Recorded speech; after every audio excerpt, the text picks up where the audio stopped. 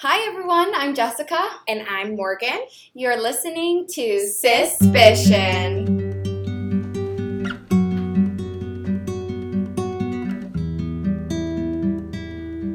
We have a little bit of an announcement to start this week off. Morgan and I, as we mentioned at the start of this season, are trying to dive into some big, long cases.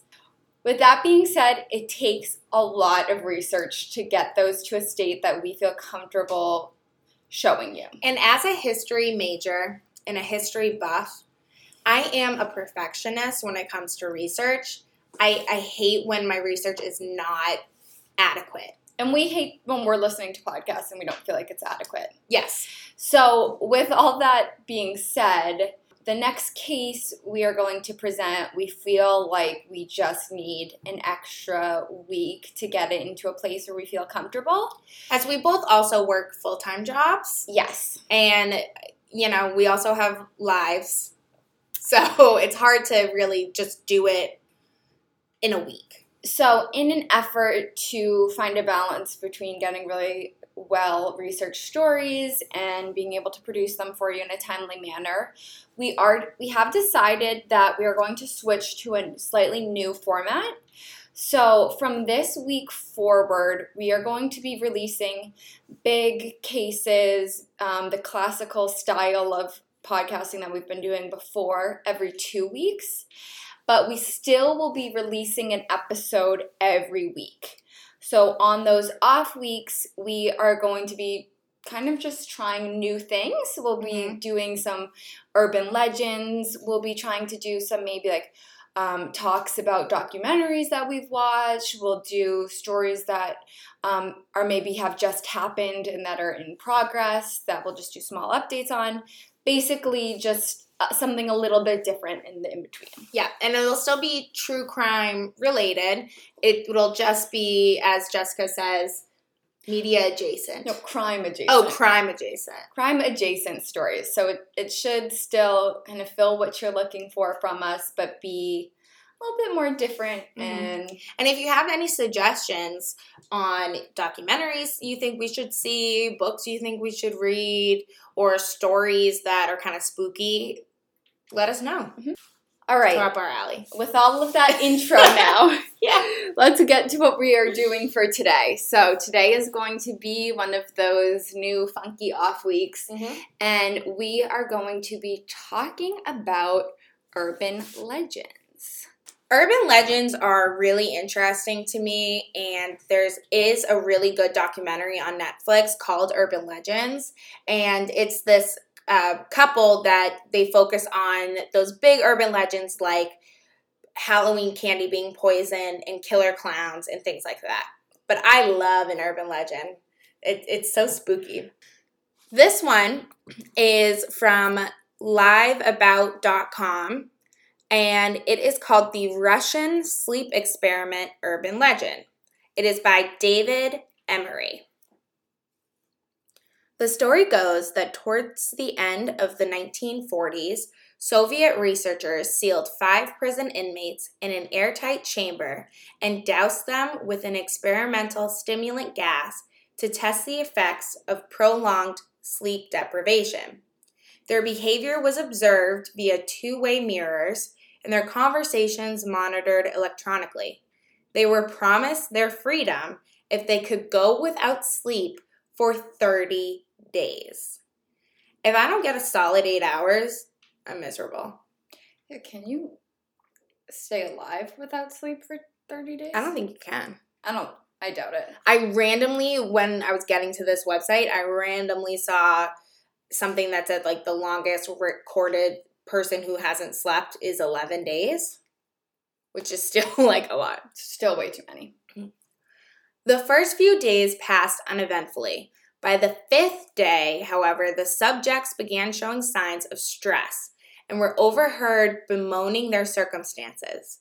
They stopped conversing with their fellow inmates, choosing instead to whisper compromising information about one another into the microphones, apparently in an effort to win the favor of the researchers. Paranoia set in. On the 9th day, the screaming began. First one subject, then another, was observed running around the chamber screaming for hours on end. Equally disconcerting was the behavior of the quieter subjects, who began ripping apart the books they'd been given to read, smearing the pages with feces, and plastering them over the mirrored windows so their actions could no longer be observed. Then, just as suddenly, the screaming stopped. The subjects ceased communicating altogether. 3 days passed without a sound from inside the chamber. Fearing the worst, the researchers addressed them via the intercom. We are opening the chamber to test the microphones. Step away from the door and lie flat on the floor, or you will be shot. Compliance will earn one of your immediate freedom. A voice from inside answered, "We no longer want to be freed." Weird. 2 more days passed without contact of any kind as the scientists debated what to do next. Finally, they decided to terminate the experiment. At midnight on the 15th day, so I guess that 11th day wasn't real. But this is an urban legend. Right. Right. I don't think this is true. I'm already in it. I thought this was true already. At midnight on the 15th day, the stimulant gas was flushed from the chamber and replaced with fresh air in preparation for the subject's release. Far from being pleased with this prospect of leaving, the subjects began screaming as if in fear for their lives. They begged to have the gas turned back on. Instead, the researchers unsealed the door to the chamber and sent armed soldiers inside to retrieve them. Nothing could have prepared them for the carnage they witnessed upon entering. One subject was found dead, lying face down in 6 inches of bloody water. Chunks of his flesh had been Jesus torn Christ. off. Okay, everyone. What is warning? This is Bloody. bloody. Okay. Yeah. Warning, warning, warning. Chunks of his flesh had been torn off and stuffed into the floor drain. Thank God I haven't eaten today. I know. All of the subjects had been severely mutilated, in fact. Even worse, the wounds appeared to be self-inflicted. Warning, warning, warning. They had ripped open their own abdomens and disemboweled themselves with their bare hands. Some had even eaten their own flesh. Ew, I feel sick. That survival instinct's probably like, you know when you eat, you get more energy? It might be like that. I can't even talk about this part. Like, I literally feel nauseous. I'm worried about myself because I feel fine. Oh, God. I'm worried. That's worse. Okay. Because I know it's not true now. But it's an urban legend, so don't urban legends kind of have Some truth to it. truth or some, like, seed that inspired it? Well, now I feel sick, so thanks. Yeah. The 4 who were still alive seemed terrified of falling asleep and refused to leave the chamber, again pleading with the researchers to turn the gas back on. When the soldiers attempted to remove the inmates by force, they fought back so ferociously they couldn't believe their eyes.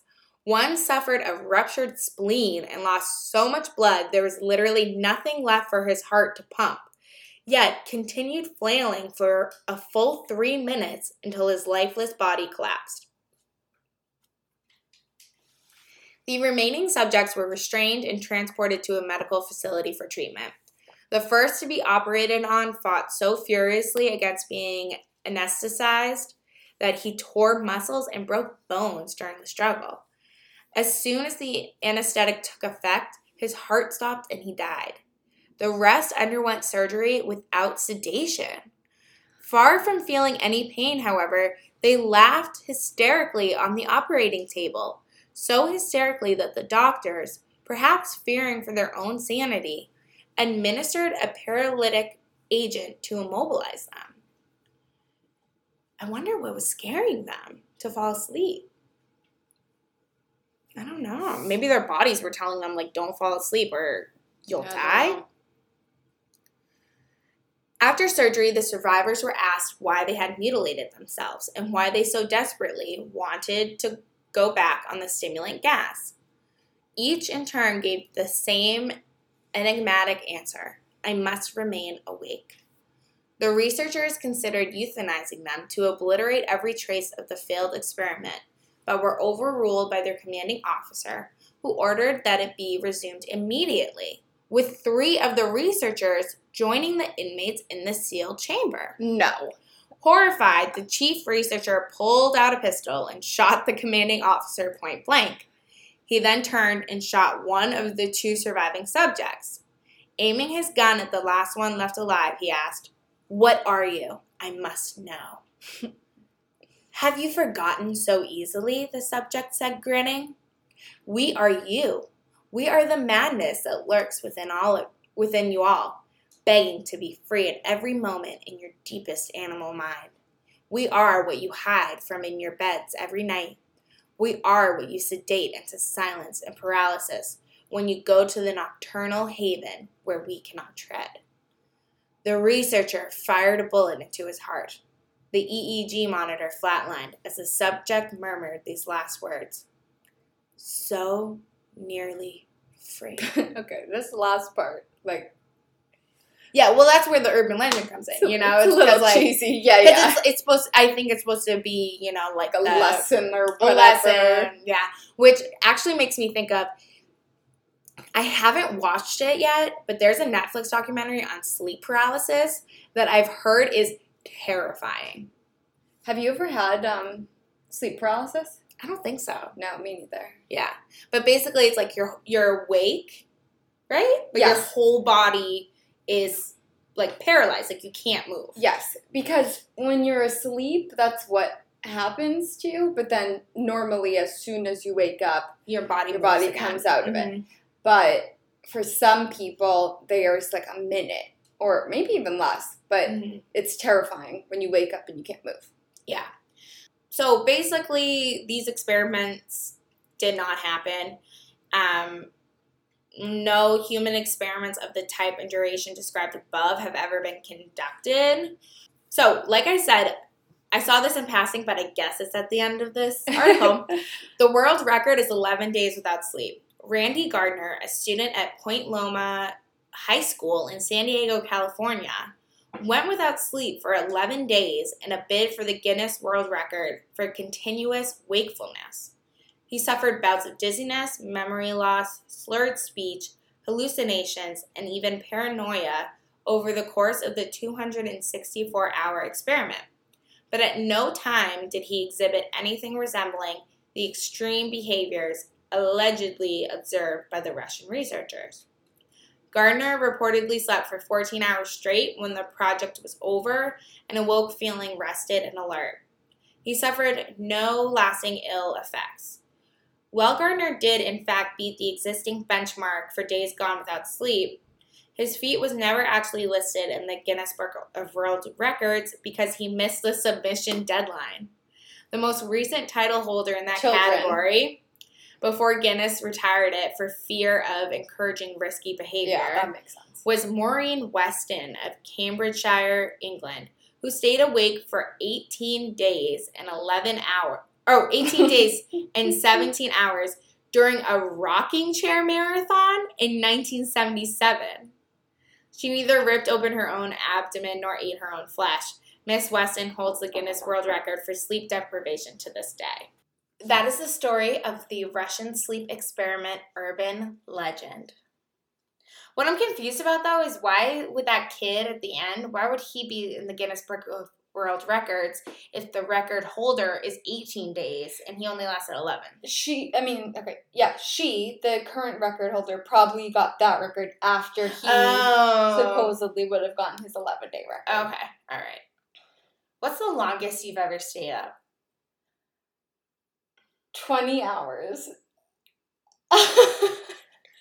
And probably maybe 22 hours. I don't think I've ever. No, I've never stayed up 24 full hours. I don't think I have either. I really, really need sleep. Same. I'm so cranky. I need 8 hours for my mental and physical health. Mm-hmm. Yeah. Well, good job. So we're not setting any. No. Well, I think that's good that they took that out of the book, to be honest. It's Yeah. like, that's not healthy. I know, but some of the stuff they have in there, like I do the after school program once a week at my school, and for the second, third, fourth, and fifth graders, they do their homework, and then they have like games or books or stuff that they can do until their parents come and pick them up.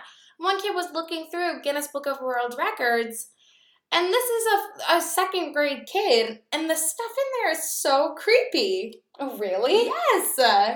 It's like most piercings and stuff, and like just all over the face. Oh, yeah. Yeah. It's so weird. You can't even get your ears pierced. I've gotten them pierced twice. I've just taken them out both times.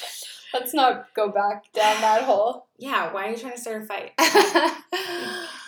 All right, okay. Let's go with what's yours. So mine,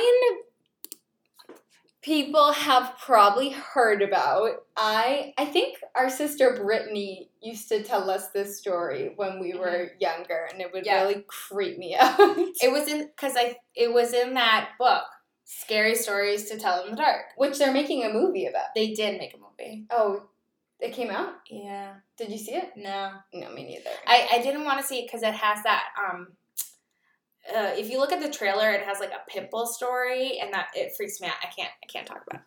I can't. Ew, what? No, I can't.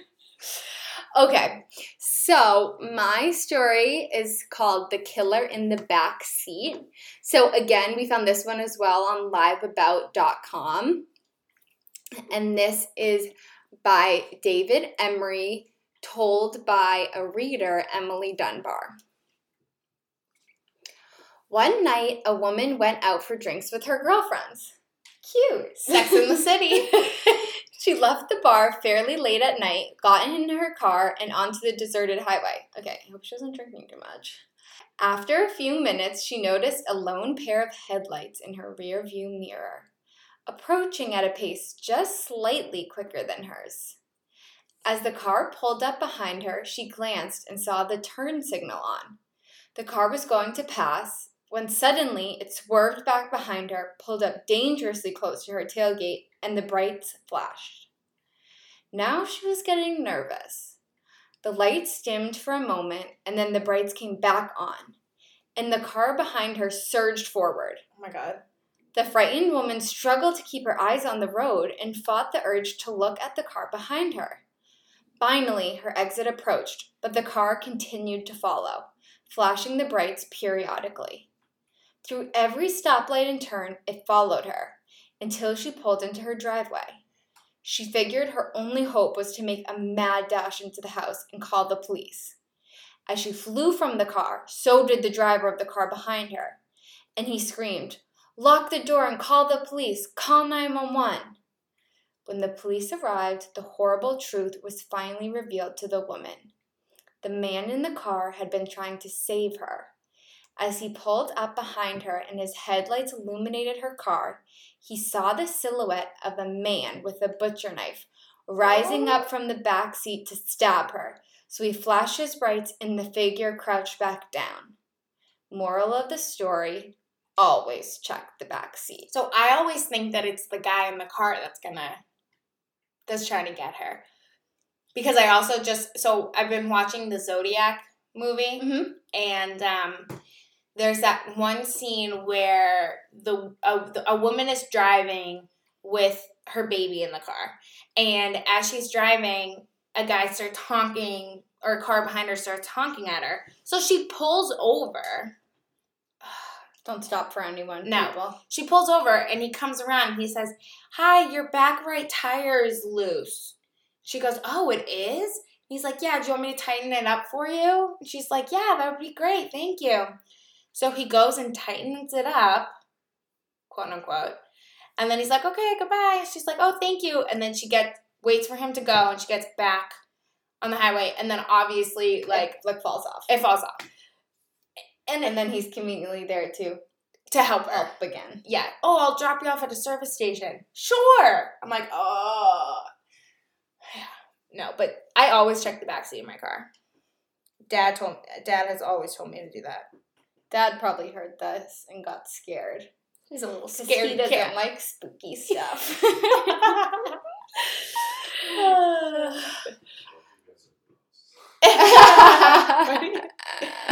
Did you say we're gross? Yeah.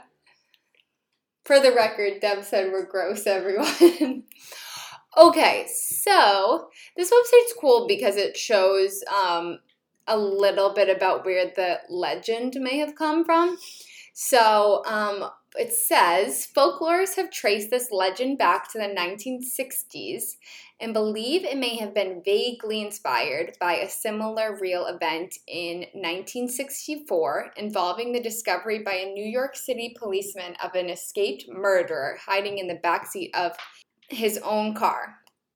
You know which one I get this one confused with?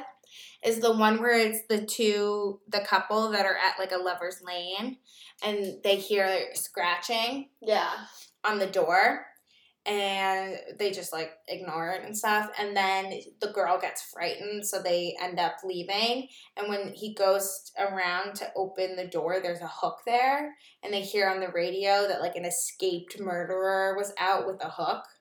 I know these are all urban legends, but they do kind of give me the heebie-jeebies. Yeah, they do. What's like not an urban what's an urban legend that you think could actually be real? This says that in 2007, which is not that far behind, not that long ago. So this does say that in 2007, the Decatur Daily News reported that a female college student in Alabama was threatened by a man with a gun who popped up suddenly in the backseat of her SUV. She escaped by slamming on the brakes and bolting from the car. Yeah, if somebody's in the backseat of your car, I have seen this. If someone's in the backseat, you always drive the car into something. Yeah. Because chances are you're wearing your seatbelt, and chances are that they are not. Right. And worst case scenario, you slam into something and they get, confused. Discombobulated, and you can hop out. Right. Or someone notices that your car just slammed into a pole. Yeah. Mm-hmm. But the urban legend I believe in? The Slender Man. No! Ew. We'll do him sometime. That's creepy. Okay. Well, the Slender Man has real life murder that's why we'll do that one. Yeah. Okay. The Loch Ness Monster. Yes. Morgan and I believe in the Loch Ness Monster 100. Yeah. Oh, yeah. Totally. Yeah. Of course. For sure. Yes. All right. That was cool. That was fun. That was fun. Yeah. So we'll be mixing in things like this or just some kind of different content every 2 weeks, and on the other week we'll be back to our normal setting. So we'll try and label them as like crime adjacent episode. Oh, that's a good idea. Yeah. And get ready because the next week's episode is intense. Yeah, it's a lot. It's a lot, but it's interesting. And we're looking forward to telling it to you in a nice, holistic, well-researched way. So you can look forward to that. Yeah. Well, thanks for listening. Check us out on any social media, Instagram, Facebook. Well, not any, because we don't have Twitter. Yeah. I mean, who has Twitter anymore? We don't understand how Twitter works. So if you are dying to have us on Twitter, which I don't know if you are, I don't think it's going to happen. Yeah, so. No, never. Or our website, suspicion.com. All right, thanks everyone. Thank you. Rate, review, subscribe. And stay suspicious. I hate you.